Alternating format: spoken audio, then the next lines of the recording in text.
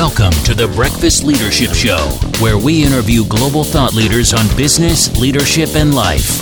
Here's your host, keynote speaker, best-selling author, and chief burnout officer of the Breakfast Leadership Network, Michael Levitt.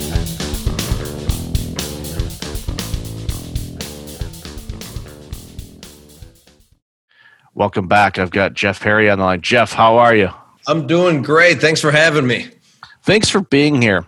You reached out, and when I saw your information, I immediately said, I have to get Jeff on this show, because in the middle of a pandemic, we have no shortage of doom and gloom, and the world's going to end, and all of these things. And one of the things that we forget how to do as adults, and we're going to dive into a lot of things in this, is the wonderful concept of play. So tell us a little bit about your backstory and why play is such an important aspect of everyone's lives, and why we should make a real focal point to have more play in our lives. Yeah, sure. So brief history is I saw the movie Big as a kid. Do you remember Big with Tom Hanks?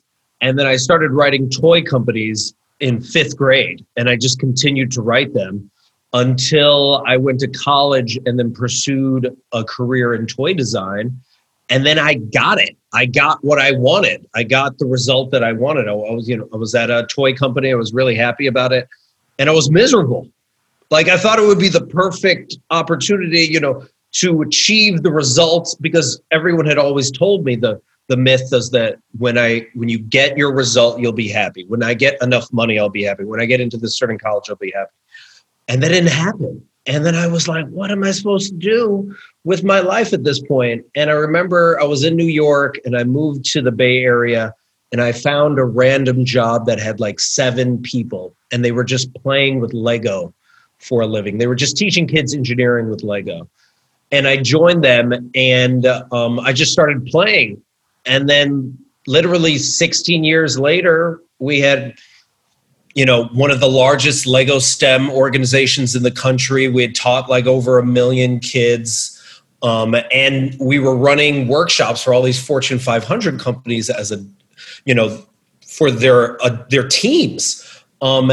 So I realized what the issue was I realized that most Fortune 500 companies had forgotten how to play. So I created a separate organization called Rediscover Your Play, which was all about igniting back that creative, innovative, collaborative, connective structure that made these startups awesome in the first place. And it all revolves around play.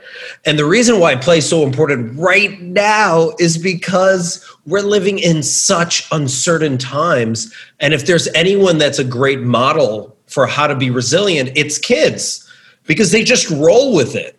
While when you look at us, if you think about, all of us had a dream of what 2020 was supposed to be, like this vision that it had to be this way.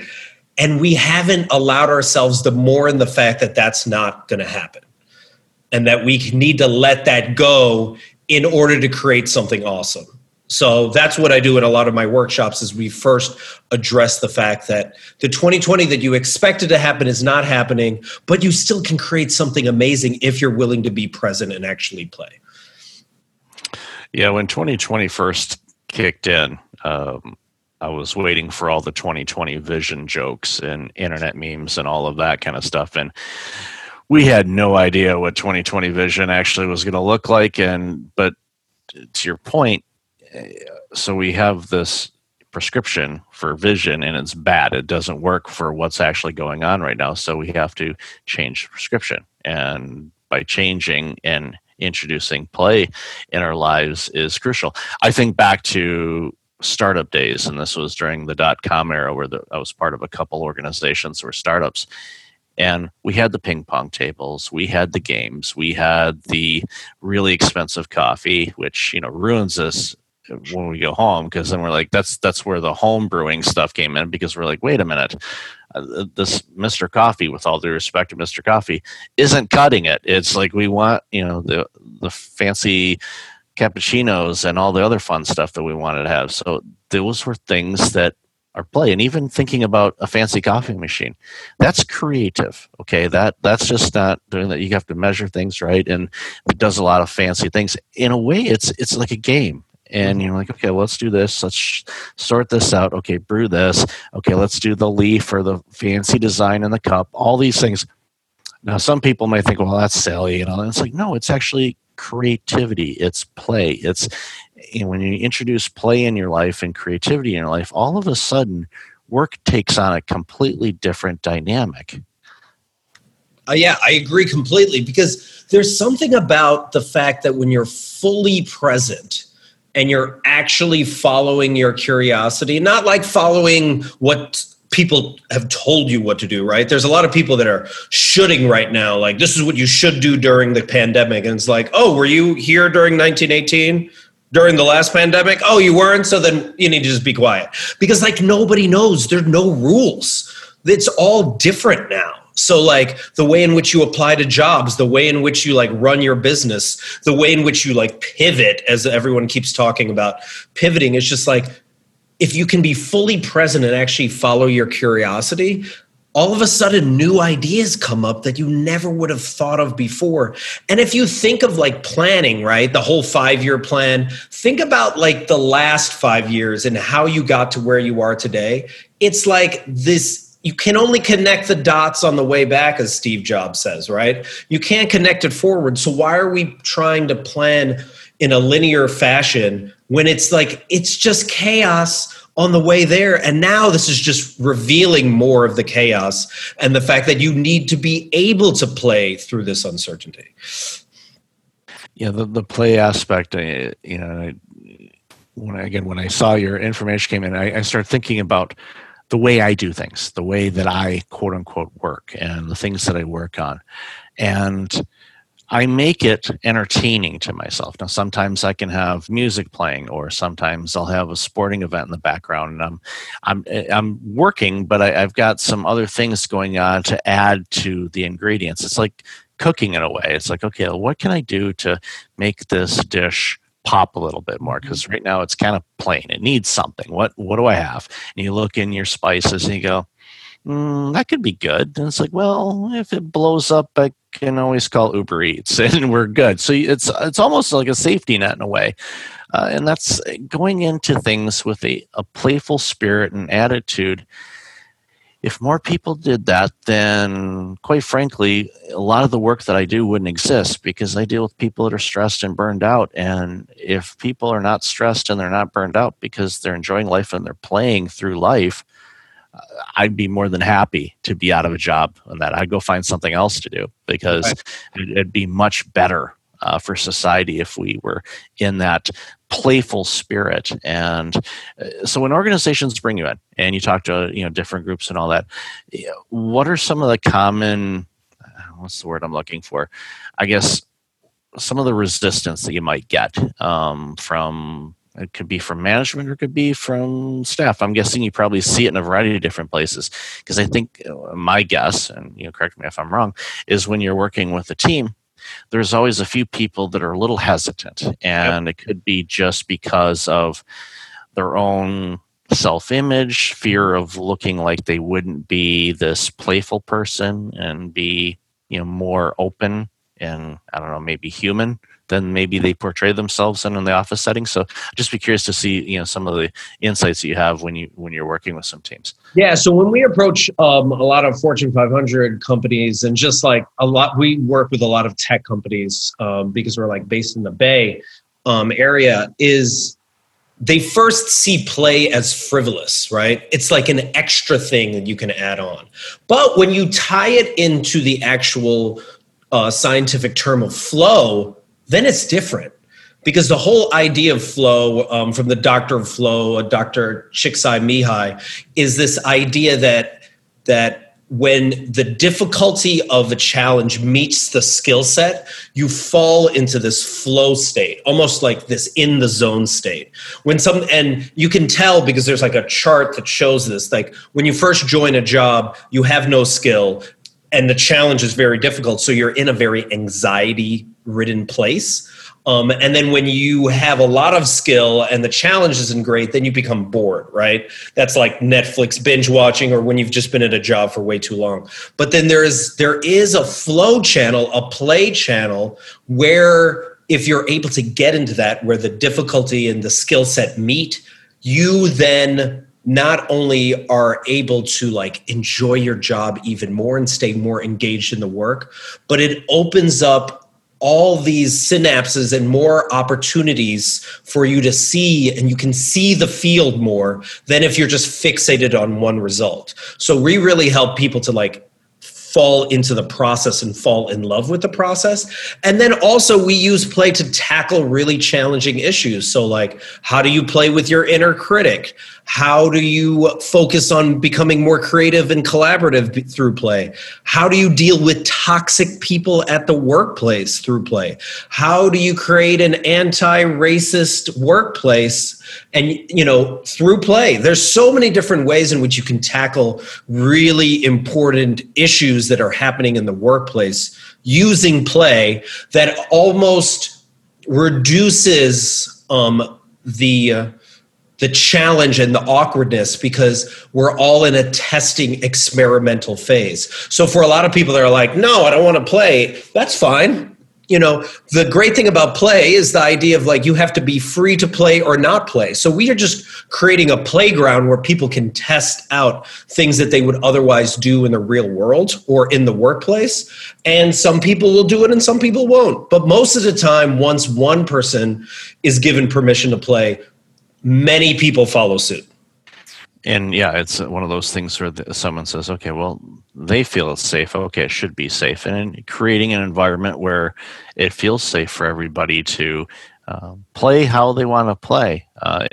It's an amazing exercise, and in getting again into the flow of things, where those difficult situations and all the things you've mentioned are all things that a ton of organizations across the globe are facing right now with the pandemic and working from home stressors and the Black Lives Matter and racism and the protest and all of these very difficult situations that people are facing.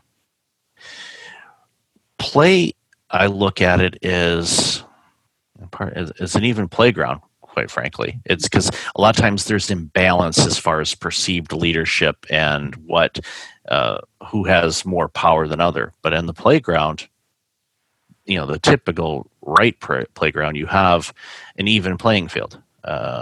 There's some bullies and there's some people, and people hang out in that corner. You don't go over there, and the smokers are over in that corner. I mean, I'm guessing you probably don't do that in your class, especially with no smoking rules in the office buildings and whatnot. But it's one of those things where everybody can go together and they can bring their own version of play into the mix, and it just makes it so much more dynamic and things like that. You've recently been featured in the New York Times and on this particular subject. So talk to us about that interview and the article and what are the things that it highlighted. Yeah, it was interesting. I did the article or the interview back in 2019, and then I didn't even know if the article was going to come out. And then the writer came back to me and was like, let's adapt it to COVID times. And I think that was a really crucial part of it, because one of the things I really emphasized in the article is the inner critic part, which is really really important at any time, but really important now. So whether you're unemployed or whether you're at a job where you're like, I used to really like it, but now I don't know if I like it anymore. And you're having a hard time creating or doing really good work, what we encourage you to do, or I encourage you to do, is to play with your inner critic. And how do you do that? Is you first identify that mean voice that is in your head. So whenever you're feeling bad and you don't know why you're feeling bad, you just stop for a moment and you're just like, what are the thoughts that are coming into my head right now? Let me write them down. Oh, I suck. Oh, I'm not smart enough. Oh, I'm not going to get another job. Oh, I'm never going to make the money that I used to make. Like, just write down all of the mean quotes that you're saying to yourself. And then as you're doing that, also think about what that inner critic looks like and what that inner critic sounds like. And then what my friend Marsha Shandor taught me was to then name your inner critic. Mine happens to be Gargamel. And once I was able to identify, oh, that's Gargamel. Oh, that's my mean voice speaking. I was able to separate that from myself and be like, oh, that actually isn't relevant. Oh, I see that's my third grade self that is telling me all this stuff to protect me because they don't want me to get hurt. But the fact is I don't need that right now. So I can put Gargamel in the back of the seat. I'm not going to ignore him, but I'm just going to, I recognize that those thoughts exist, but also recognize that those thoughts don't actually help me right now. And when you're able to do that, that frees you up to then be able to start creating more and start doing stuff that you didn't think was possible before. That's great. And naming that inner critic is a key component to it, because when those thoughts start coming up, and they come up sometimes when you're in the middle of a stressful situation, or sometimes you could be walking your dog and they pop up in your head and you go, oh, hello, how are you? Good to see you again. I'm not going to I acknowledge you're here, but I'm not going to listen and take to heart what you're saying, because that's not reality. It may have been reality years ago, but in this particular situation, is that happening right now? No, it isn't. And being able to work within and create a safe zone for yourself to be able to navigate through those thoughts, it's a big difference in how you can quickly switch back to a more happy-go-lucky state. And I think what happens with many people, unfortunately, is that inner critic starts screaming when they see all the negativity that's going on in the world, and it just feeds it. That inner critic gets more and more fed and basically goes to the buffet. Back when those were still open and you can actually go to a buffet, it was still eating a ton of things and just getting stronger and stronger in your head. And you basically have to just say, no, we're not going to eat that today. And you're not going to do that today, because this is actually what's going on in life, and life is good. And I'm really well. But I love the exercise too of writing it down, because it helps get out ahead into paper, and you can look at it and you can go, is that actually what's going on right now? Right. Is that true? And I even did with my friends where we would text each other what our inner critics were saying, and just getting it out there just changes the whole mindset. It changes the whole vibe. So when you go into organizations, what's a common thing that you encounter, that you see with these organizations? And I know you kind of alluded to it at the beginning, where these organizations that are really struggling with a variety of different things, but what are some of the positive outcomes you've seen after they've gone through and started playing more in the work that they do? Yeah, so a friend of mine, Eric Bailey, runs a lot of workshops that are around mindset. And he noticed that most issues teams are dealing with are about communication. Almost everything is about communication. So, for example, my colleague Gary and I run a workshop called How to Deal with Toxic People at Work through Play, or How to Deal with A-Holes at Work through Play. That's the more, challenging title. And what we found is that a lot of people are tiptoeing around the workplace. They are constantly walking on eggshells, especially now because of the economy. It's because there's a lot of cost cutting. You might have a lot of layoffs at your job, and people don't really want to talk about what is actually happening. People are just kind of keeping their head down because they don't want to be the next person that gets laid off, right? For whatever reason. And what we bring in is an opportunity to have hard conversations in an open way. And the whole play part of it is practicing what those conversations are like, so you don't feel as if it's like the first time you're having that conversation, so that you can have an open dialogue and there can be trust built. Because the worst thing that can happen, especially now, is for people to withdraw even more. So I would challenge any leaders that are listening on this podcast is is what are you currently doing to create a more collaborative, communicative environment, especially if you're working virtually right now? Do you see that everyone is withdrawing? And if so, then how can you bring them back together? Is it that you are going to do it over some happy hours? Is it that you're going to talk to them one-on-one? Is it that you're going to ask them as a team, hey, what could I be doing better now to support you? And also, what are your biggest concerns? What are you scared about right now? This is a safe space. Just share with me so that we can get it out in the open. Because frankly, if you don't address their fear, it's going to affect their work. It's already affecting their work. And they're not going to be as engaged. And they're going to start looking for another job because they don't feel safe there. So we're all about bringing that safety and the communication through a playful perspective so that teams can feel more connected. I'm not surprised about the communication thing and what I'm seeing too. And you highlighted a couple things. People are afraid to lose their job. So they're playing it safe and they're not producing. And from a management standpoint, again, ties into communication. You look and say, okay, who's not producing? Oh, okay, Jill is not producing right now. Well, we have to lay off 10% of our workforce who's not producing. And Jill or John or whomever is doing their best, but they're like, I don't want to upset anything, so they don't give it their all, and it ends up costing them their job. When they're trying to protect their job, they end up costing themselves their job. So communication, as always, is a common element in all of these things, and creating that safe environment where someone can say, I'm afraid to lose my job. Right. Okay, well, you know what? That is a true human fear. I've lost my job more than I care to. Well, I do admit it, but it wasn't fun, never is. But at the end of the day, it's like you pick yourself up and you go get another job and you find something to do.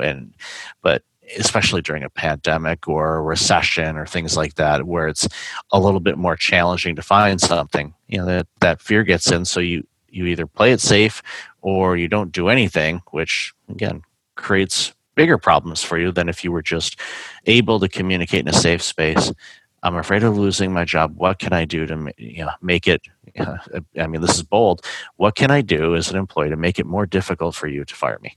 Yeah. And go into that. If, as a leader, someone goes that to me, I'm like, okay, this person really wants to stay here. All right, well, let's work together and figure out a way to make sure that we can do everything we can internally to make sure that it's a safe place for you. So this is. And I would also challenge the leaders and ask the leaders, how are you creating a safe space even during these uncertain times? And also, how are you leading? Are you leading from a very ego-driven space?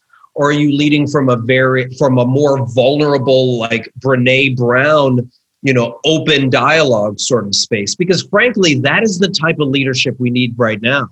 The leadership that is willing to say, I don't know what's happening next, but we're going to figure this out together. We're in this together, rather than someone that is withdrawing and not communicating at all, or keeping everything close to the vest, because you're not able to then inspire your teams, especially virtually, if you're not being open. They can sense when you're BSing.